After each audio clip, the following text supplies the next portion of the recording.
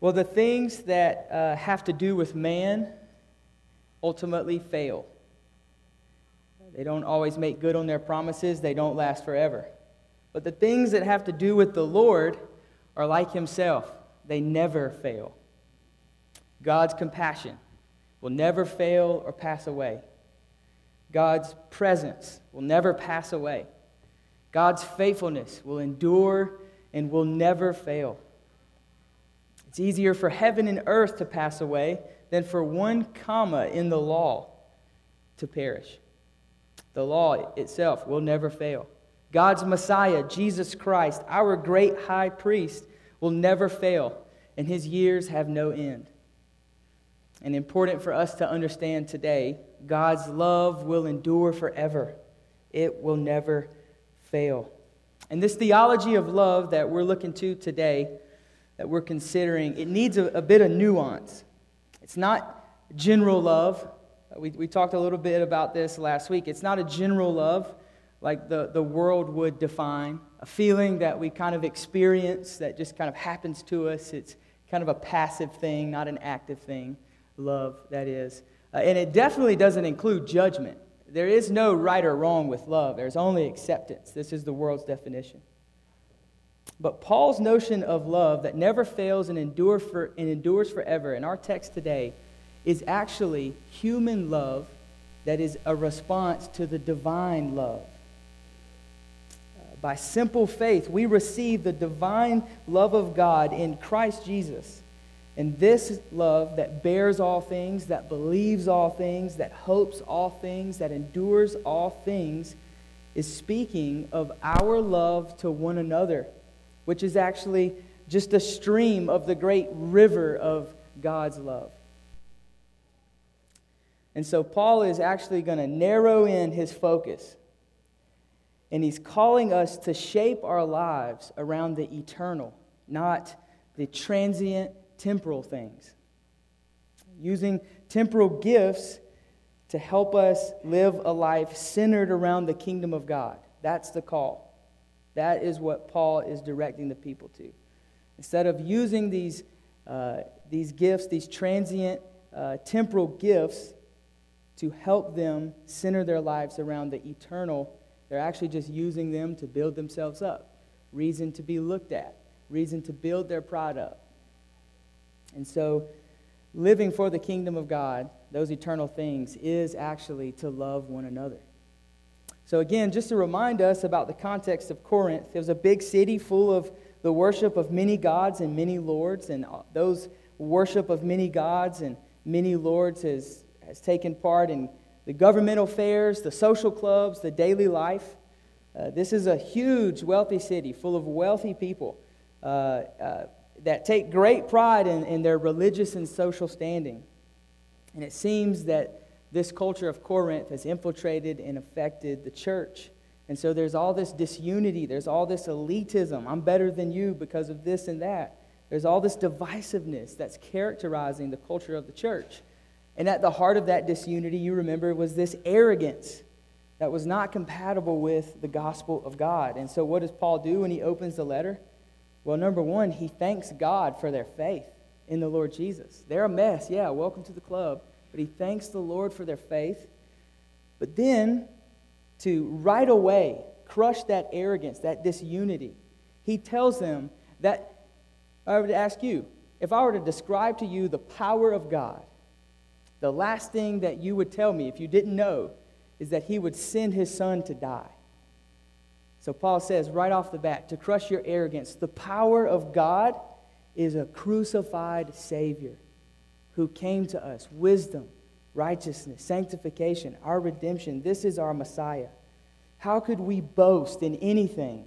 None of us were wise according to God's standards. None of us were anything according to God's standards.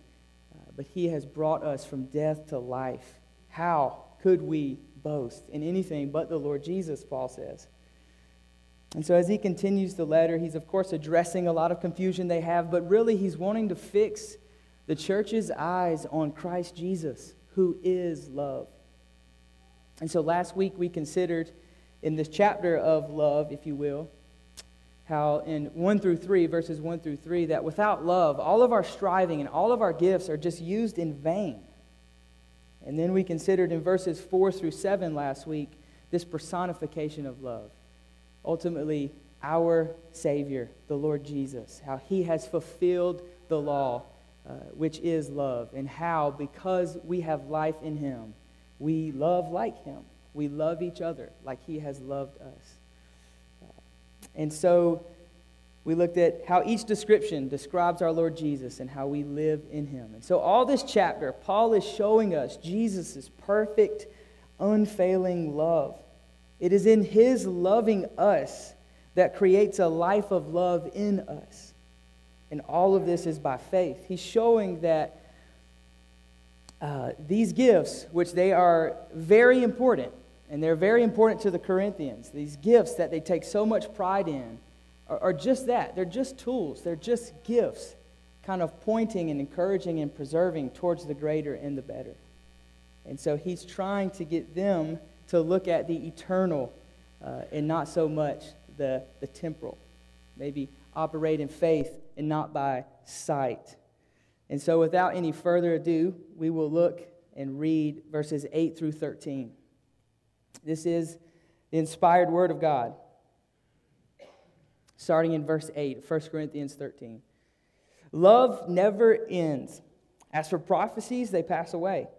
As for tongues, they will cease. As for knowledge, it will pass away. For we know in part, and we prophesy in part. But when the perfect comes, the partial will pass away. When I was a child, I spoke like a child. I thought like a child. I reasoned like a child. When I became a man, I gave up childish ways. For now we see in a mirror dimly, but then face to face.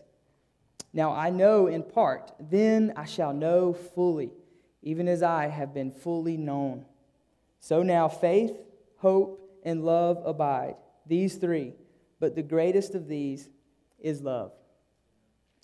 We thank God for His word today and every day.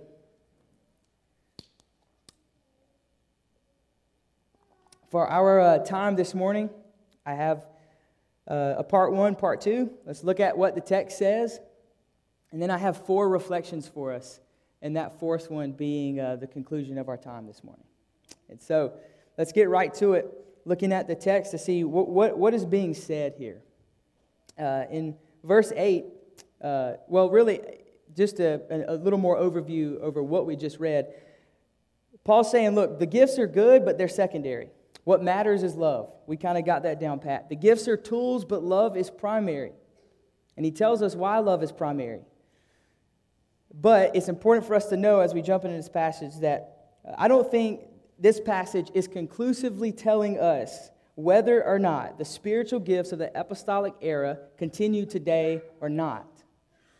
But I am sure that God is telling us here that in eternity, when redemption is consummated, we won't need prophecy, tongues, knowledge, faith, hope, or any gift, because they will all be sight, and all that will endure into eternity is love.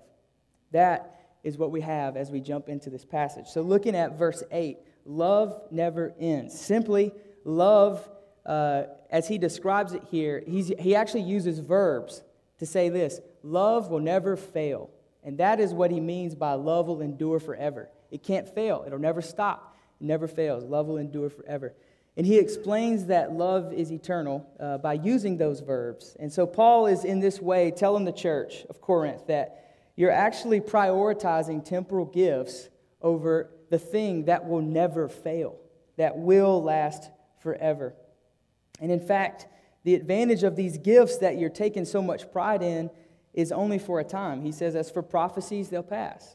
As for tongues, they will cease, and as for knowledge, it also will pass away. These gifts are only for a time, but love will endure forever. See, as long as we have this imperfection, and we're on this side of glory, we need the gifts. We need the help. But when that imperfection passes, and we're in glory, we don't need the gifts. We don't need the help. This is the subject that Paul is pursuing for the rest of our chapter. So verse 9. For we know in part and we prophesy in part. Our knowing this side of the new heavens and the new earth is imperfect. And I think I agree with Calvin here that it's correct to understand what Paul to be saying here is that we have knowledge and we have prophecy because we are imperfect. That is, we know in part, we prophesy in part. It's not that knowledge is partial, but if we keep working, we'll reach its completion, and prophecy is imperfect. And in part right now, if we keep working, we'll reach its completion, and then the new heavens and the new earth. No, he's saying we know in part, we prophesy in part. It's imperfect. Or we are imperfect, and so we have these helps. But they aren't the full thing is what we understand here. Because verse 10 even tells us, for when the perfect comes, the partial will pass away. Well, what is the partial? It's these gifts that we have to help us. Those are the partial. So I think it's why we should understand it that way. And again, we need these gifts because of our infirmities. The gifts aid us. And yet, they will pass away when this temporal age passes away. And so verse 10, simply the gifts which aid our imperfection in this race of the Christian life, they're no longer going to be needed when the perfect arrives. That's simply there in verse 10. When the perfect comes, the partial will pass away.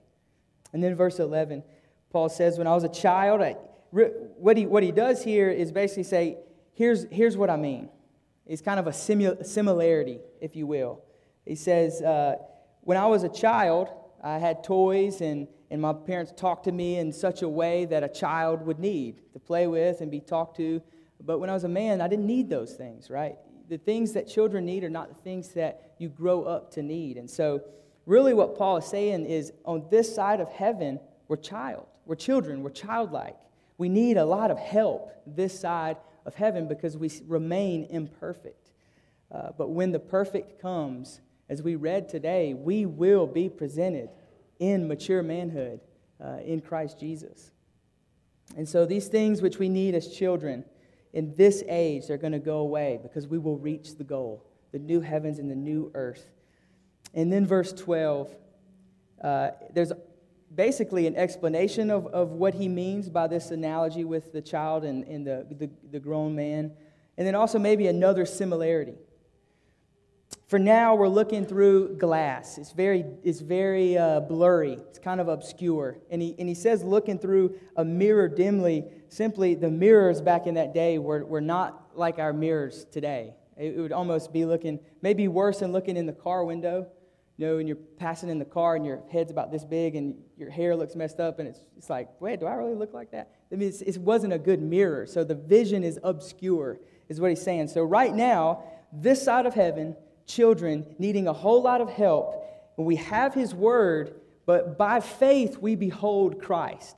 By faith we hold the law in the gospel. We behold the promises of God, the unfailing compassion and mercy of God. We behold it by faith through his word and in our experience, of course, but it's obscure or it's dim, not in that the scriptures are incomplete or not able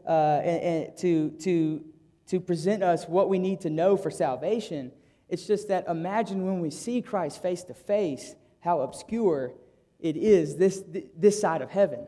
This side of heaven we have, by faith we behold him, but soon it's going to be by sight. So that's that imagery there. It's like, look, this side of heaven, we're looking dimly, we have a whole lot of gifts, we have a whole lot of help, but remember what's coming. Remember what lasts.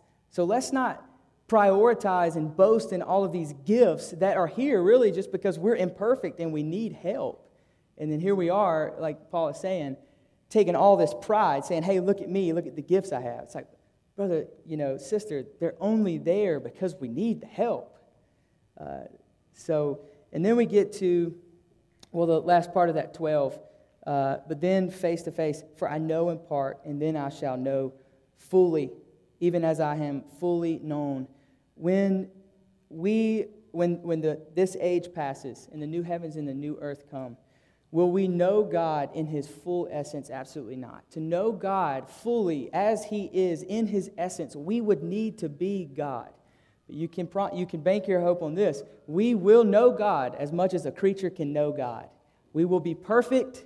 We will be with him. We will not be him.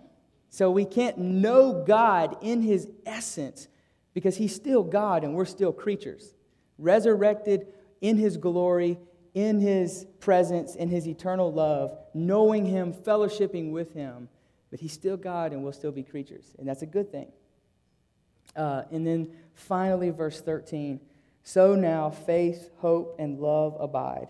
These three, but the greatest of these is love. It's an interesting grammatical thing where he makes the list and just says these three. It's like, okay. And what he's saying, ultimately, faith, hope, and love are all important because where does our love come from? Our love for one another, the love that actually imperfectly but really fulfills the law. We don't have it in and of ourselves. So where does that come from? Well, by faith, when we apprehend Christ, we're given a new heart. We're given a heart that accepts God's love for us in Christ Jesus, then is transformed and actually really obeys and loves. So even faith produces love, right? But how about this? The hope that we're talking about, this new heavens and new earth, that we will be with God forever. How do we have that hope? By faith in Christ Jesus. So faith produces this hope of glory. And this faith and this hope of glory results in God pouring His love into our hearts. This is Romans 5, 3 through 5. That we might live out of that faith, live out of that hope, live out of that love. So these three, and yet at the end of the day, when the new heavens and the new earth comes, faith is no longer needed, it'll be sight. Hope is no longer hope, it'll be reality, it'll be eternity. Love will remain. Love will remain. And so that's what the text says. I want us to reflect on this now. And so what does this mean for us? What does this mean for us? And I want to focus on that last part. Faith becomes sight. Hope becomes reality, eternity. But love will last. Love never ends, verse 8 says. But what does this mean? Again, I'll remind us that Paul's notion of love here in chapter 13, he is speaking of human love, but it's the human love in response to the divine love. Right? We receive the divine love of God in Christ Jesus by faith, and that love creates in us a life that loves. That is why we're known by how we love one another. Love is eternal and it cannot fail. And this love which is poured into our hearts by the Spirit of God through faith is from God. And our love for one another, which is the fruit of faith, will never end because it is rooted in the unfailing, enduring love of God. What does all this mean? What does all this mean? Well, this notion of love that we love one another with, or what Paul is describing here, this love that we have for one another, where does it come from? What is it rooted in? Well, first let's think about how behind the curtain of existence is a God who is love. Perfect Trinitarian love and fellowship between the Father, the Son, and the Holy Spirit. And that is the reason redemption was planned. Behind redemption is a God who is love, who plans that He will redeem a people, who plans to send God the Son to die. Redemption, history exists because God is love. Love is not God. Let's get it correct. Love is not God. God is love. And He created a world in which He will, because He loves, show us what that love is by sending His Son for us. And so now we have in 1 Corinthians 13 is an example of how has the Christ loved us.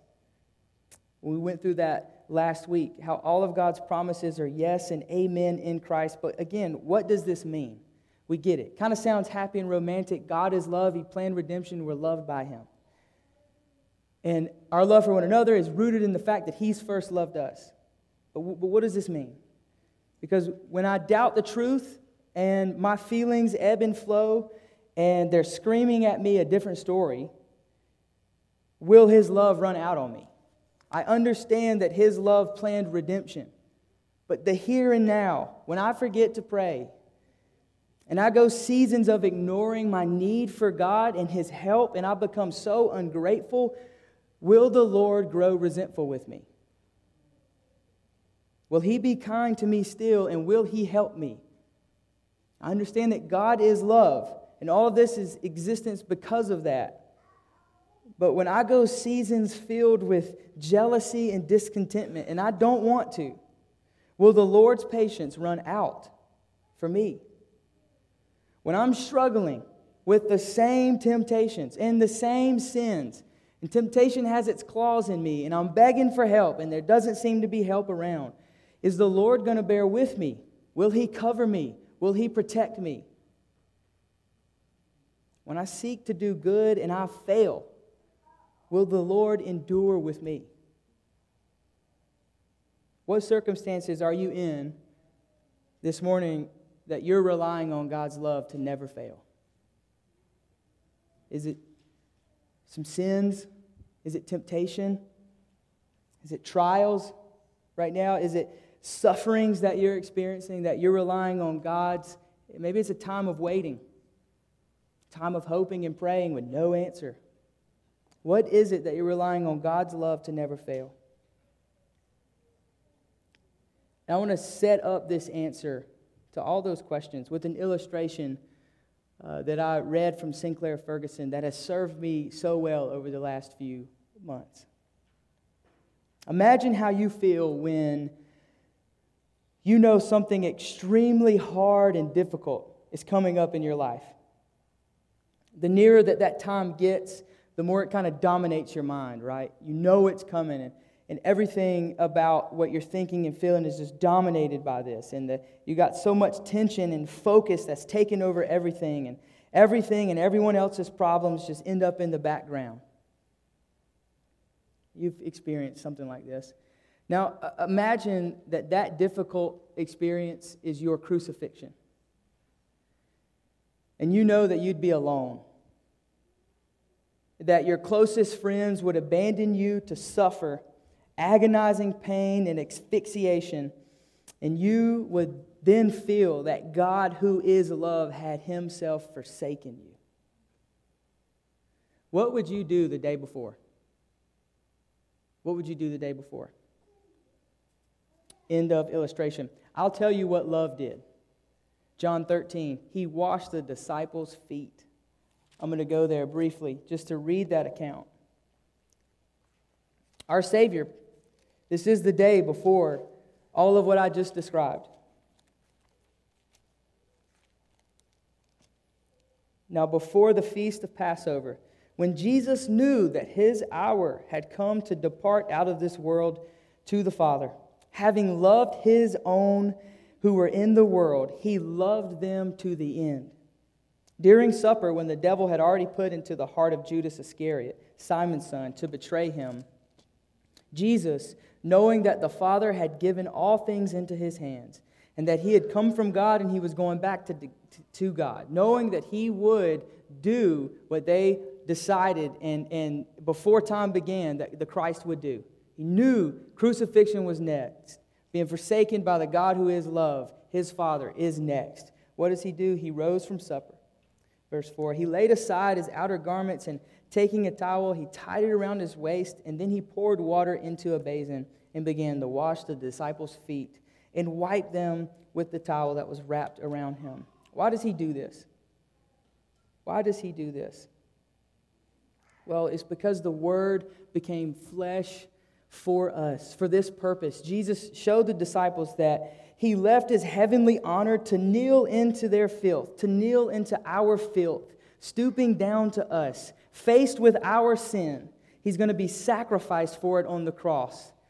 And His love lasted until the end. The foot washing was just a scene that showed that His love lasts. His love never ends. His love never fails. The Lord Jesus came to earth. In every way that you and I fail to trust God, in every way that you and I fail to truly love, the Lord Jesus did it every moment of His life, every motive motivated by truth and by love, every thought motivated by truth and by love, every action motivated by truth and by love.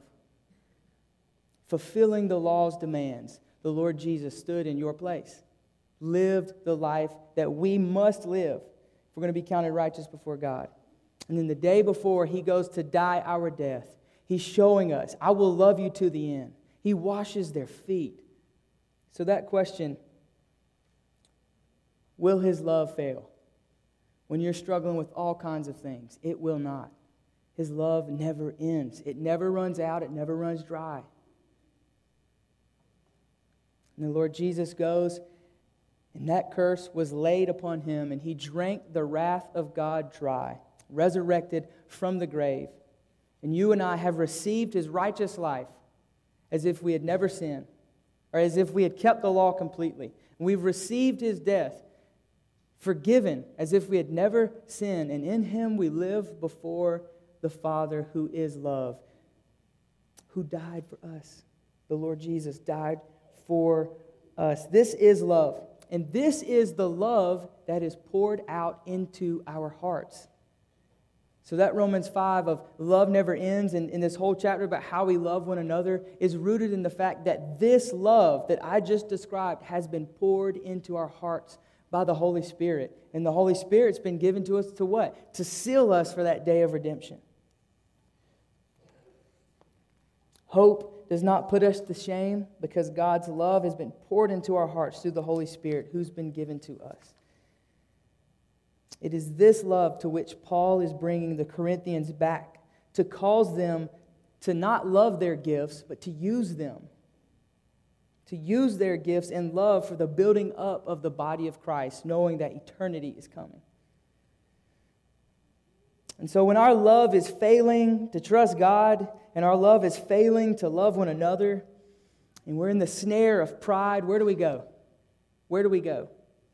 Well, we cry out to the Spirit of God that fills us with God's never-ending love. Christ made himself helpless, emptying himself to the point of death so that we would always have help. So that we could work out our salvation with fear and trembling, knowing that it is God who works in us both to will and to work his good pleasure. He is sure to be our help because love came down to us. And he loved us to the very end. He's beside the Father now, loving us, interceding for us. His years have no end. Love literally never ends. Christ Jesus, who is love, will live forever, and we are in him. And this is all grounded in Romans 5:8, right? But God shows his love for us in that while we were still sinners, Christ died for us. Christ, his love endured to the point of death for your sins, not his own. So may this give you hope, brothers and sisters. May this give you hope that God's love for you will never fail. That concludes the longer meditation or reflection, number one. I want to move on, number two, as we considered maybe what this love that never fails is. How it is the Lord Jesus. And now that is the love we have for one another. So reflection number two, our love for one another will never end. Our love for one another will never end. So this chapter is about our love for one another, right? But of course we've understood how that could be possible because he first has loved us. And this is describing the Lord Jesus. But now I want to show us how the story doesn't end there and how sanctification and our love for one another is a marvelous gift from God. And so if you want to turn with me to 1 John chapter 4, we're going to just look at a couple verses and make some comments. I want to maybe use some other scriptures to prove the thesis of our love will never end. And this is what Paul is talking about. So 1 John chapter 4. That is before 2 John. Should help you out. Bad joke. So, our love for one another will never end. I want us to look at chapter 4 in 1 John. Put your eyes on verse 7. I think it'll be up on the screen, but I've already asked you to go there. So if you're there, just put your eyes on it. Beloved, let us love one another. This is verse 7. For love is from God, and whoever loves has been born of God and knows God. So man, if we're going to love each other, that's a big requirement. We've got to know God and be born of Him. The way that they're asking us to love, right?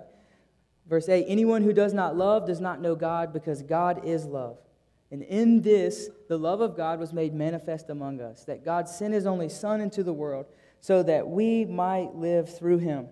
In this is love, not that we have loved God, but that He loved us and sent His Son to be the propitiation for our sins. Notice the order here. In order that we might love one another, as the law guides us, we need to know God.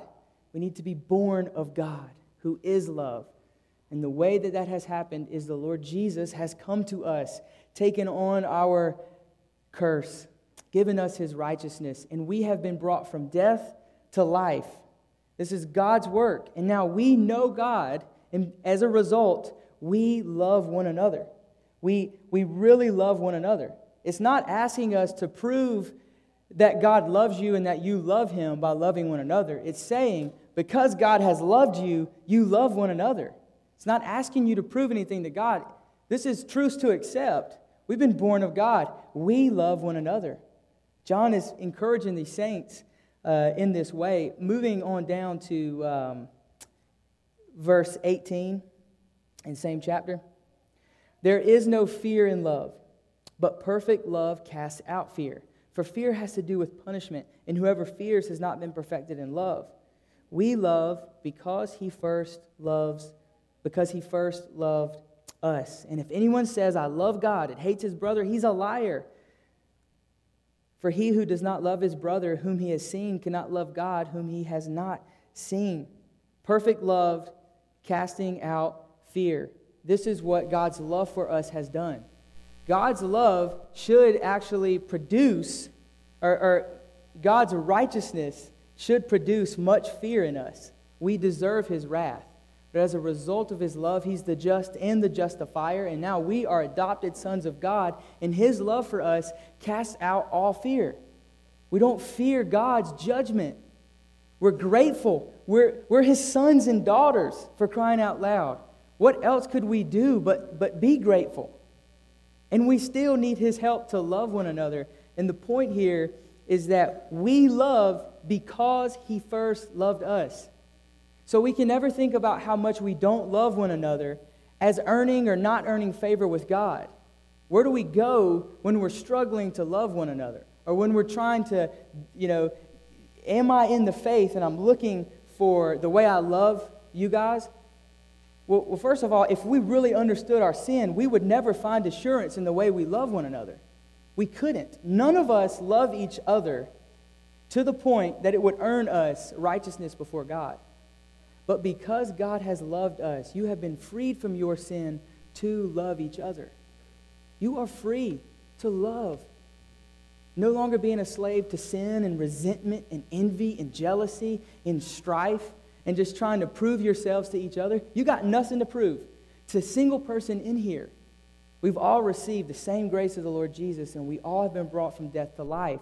So we should walk around here assuming that we're all struggling sinners who want to believe the best out of each other are struggling to do that, who are wanting to believe that we all want to love each other are struggling to do that. And what is our hope at the end of the day as we live our life this way? He first loved us. He first loved us.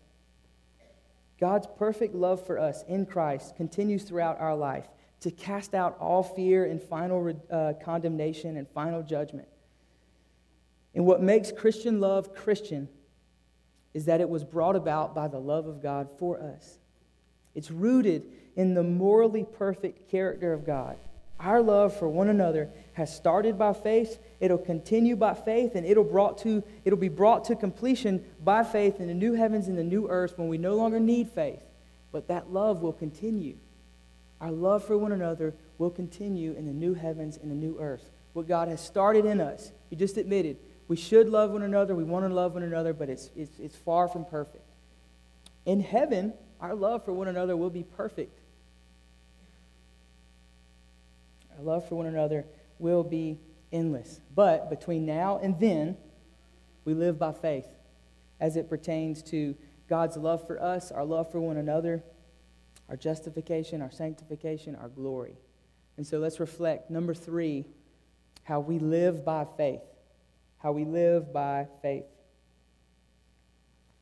I'm going to shoot back to 1 Corinthians 13 and point out that for now we see in a mirror dimly, but then face to face. In this imperfect state that we live in, we see Christ with the eyes of faith through the Word of God. The Bible is the mirror that reflects Christ to us. All of God's promises that are yes and amen in Him. And we live by faith when it comes to believing God, what He said about how we are to love one another, being rooted in His love for us, as well as our justification, our sanctification, and our glory, where this kind of life even exists. Our loving one another exists in the realm of sanctification, but when we say that God has first loved us, therefore we love, what we're saying is God has justified us, therefore we're being sanctified, in one sense. Faith in Christ, right? Obedience, this loving one another, doesn't make God's love for us count. It's because God loves us that we love one another, and we've got to keep that very, very, very, very clear. Obedience, our love for one another, can never be the ground of our acceptance before God.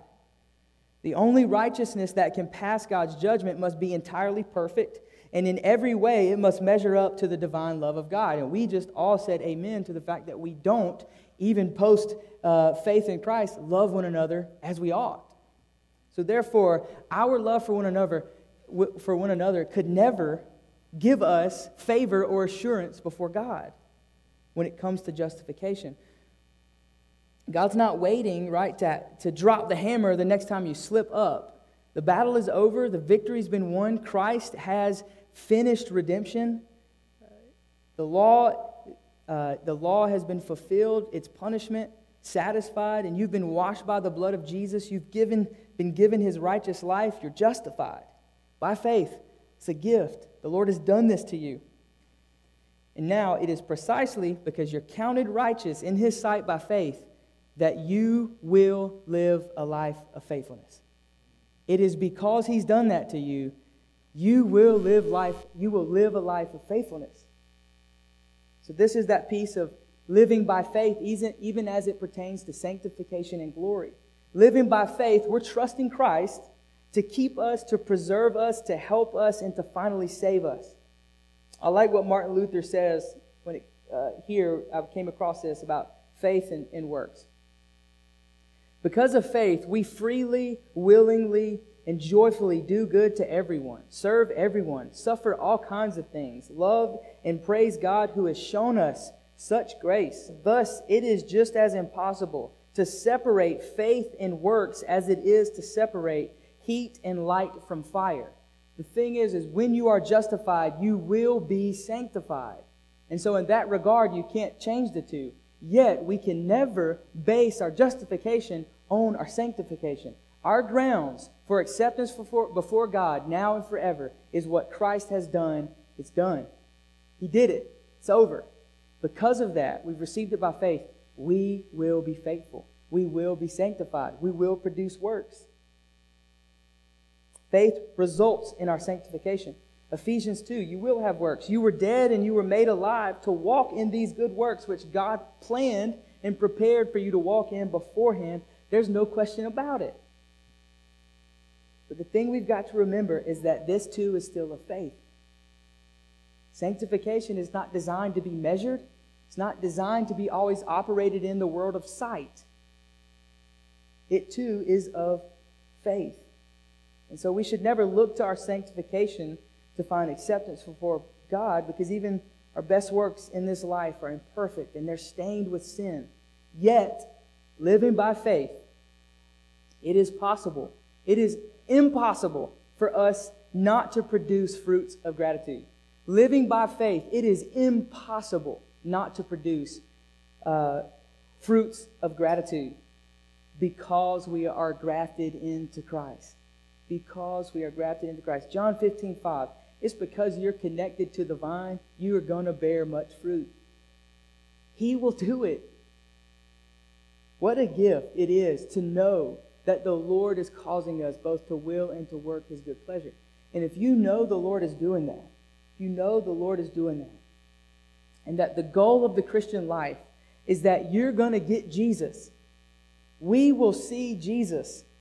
We will be with Jesus because of what God has done for us and to us. Because God has loved us, we're on this race that finishes with seeing Jesus. What we have now is dim, and what we have then will be full and complete. Going back to verse 12. And so Paul reminds the Corinthians that they've lost the eyes of faith. Therefore, they've prioritized all the temporal things with regard to this life, what we can see now, over the hope that we can't see. So question then, all of what I'm saying makes sense and is true. How much is a lack of love rooted in living by sight this side of glory? How much is a lack of love for our neighbor a fruit of prioritizing the temporal over the eternal?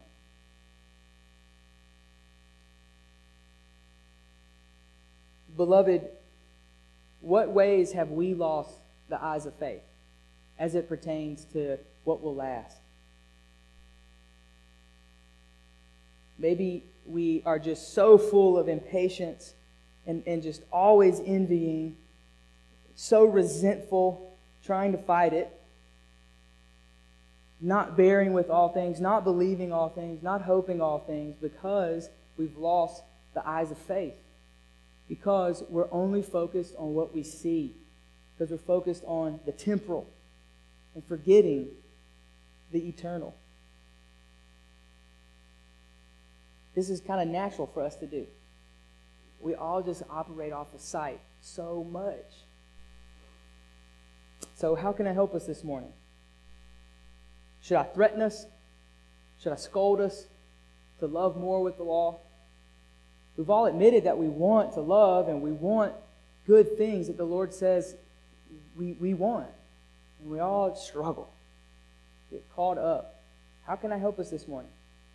Well, the best way I can encourage you is what I've already done. I've told you that you're secure in Christ. You're righteous because of Christ. I've told you that you will produce fruit. That too is of faith. We're trusting the Lord in this whole process. That's why we're here today. But there's another thing that I can do. I want to encourage your heart by reminding you that because you are Christ, your faith will become sight. Maybe remembering glory, we might live in light of it by God's help. So, number 4, this will be brief as we close our time. Faith will be sight. Faith will be sight. And I came across this story, R.C. Sproul, when he was a kid. As a young man, he would often help bring his sick father to the dinner table. And after his father's death, he had this recurring dream in which he would meet his father. But his father wasn't changed. He was still sick. He was still weak. And R.C. couldn't understand, why am I having this dream? It would puzzle him, and it would even haunt him that he was seeing his father after death and he wasn't well. And then one night he had a dream that he was in heaven, and once again he met his father, but now he was well and he was strong and he was able to guide him around. And after a while, R.C. asked his father, "Dad, where do we go in order to see the glory?" And his father said, "Son, we don't need to go anywhere. The glory is everywhere."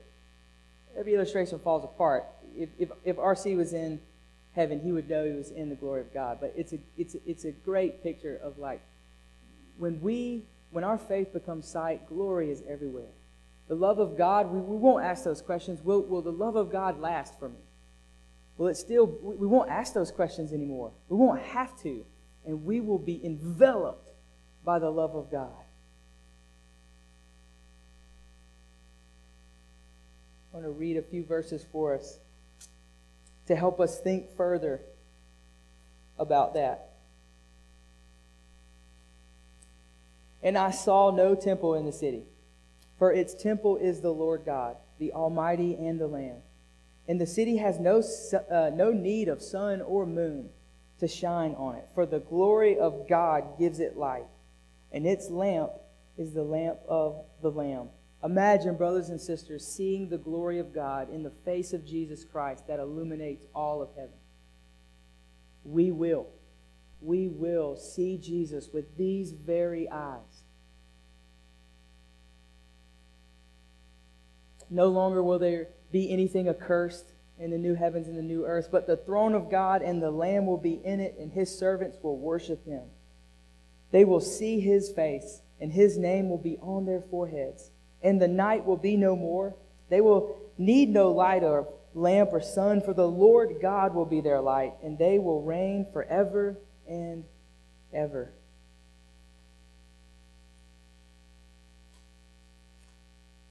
Finally, hear these words. 1 Corinthians 15. I tell you this, brothers. Flesh and blood cannot inherit the kingdom of God, nor does the perishable inherit the imperishable. Behold, I tell you a mystery. We shall not all sleep, but we shall all be changed in a moment, in a twinkling of an eye, at the last trumpet. For the trumpet will sound, and the dead will be raised imperishable, and we shall be changed. For this perishable body must put on imperishable, and this mortal body will put on immortality. And when the perishable puts on imperishable, when the mortal puts on immortality, then shall come to pass the saying that is written. Saints, this is good news. Death is swallowed up in victory. O death, where is your victory? O death, where is your sting? The sting of death is sin. The power of sin is the law. But thanks be to God who gives us the victory through our Lord Jesus. Therefore, my beloved brothers, be steadfast, be immovable, always abounding in the work of the Lord, knowing that in the Lord your work, your labor is not in vain. The love of God never fails for us. Let's pray.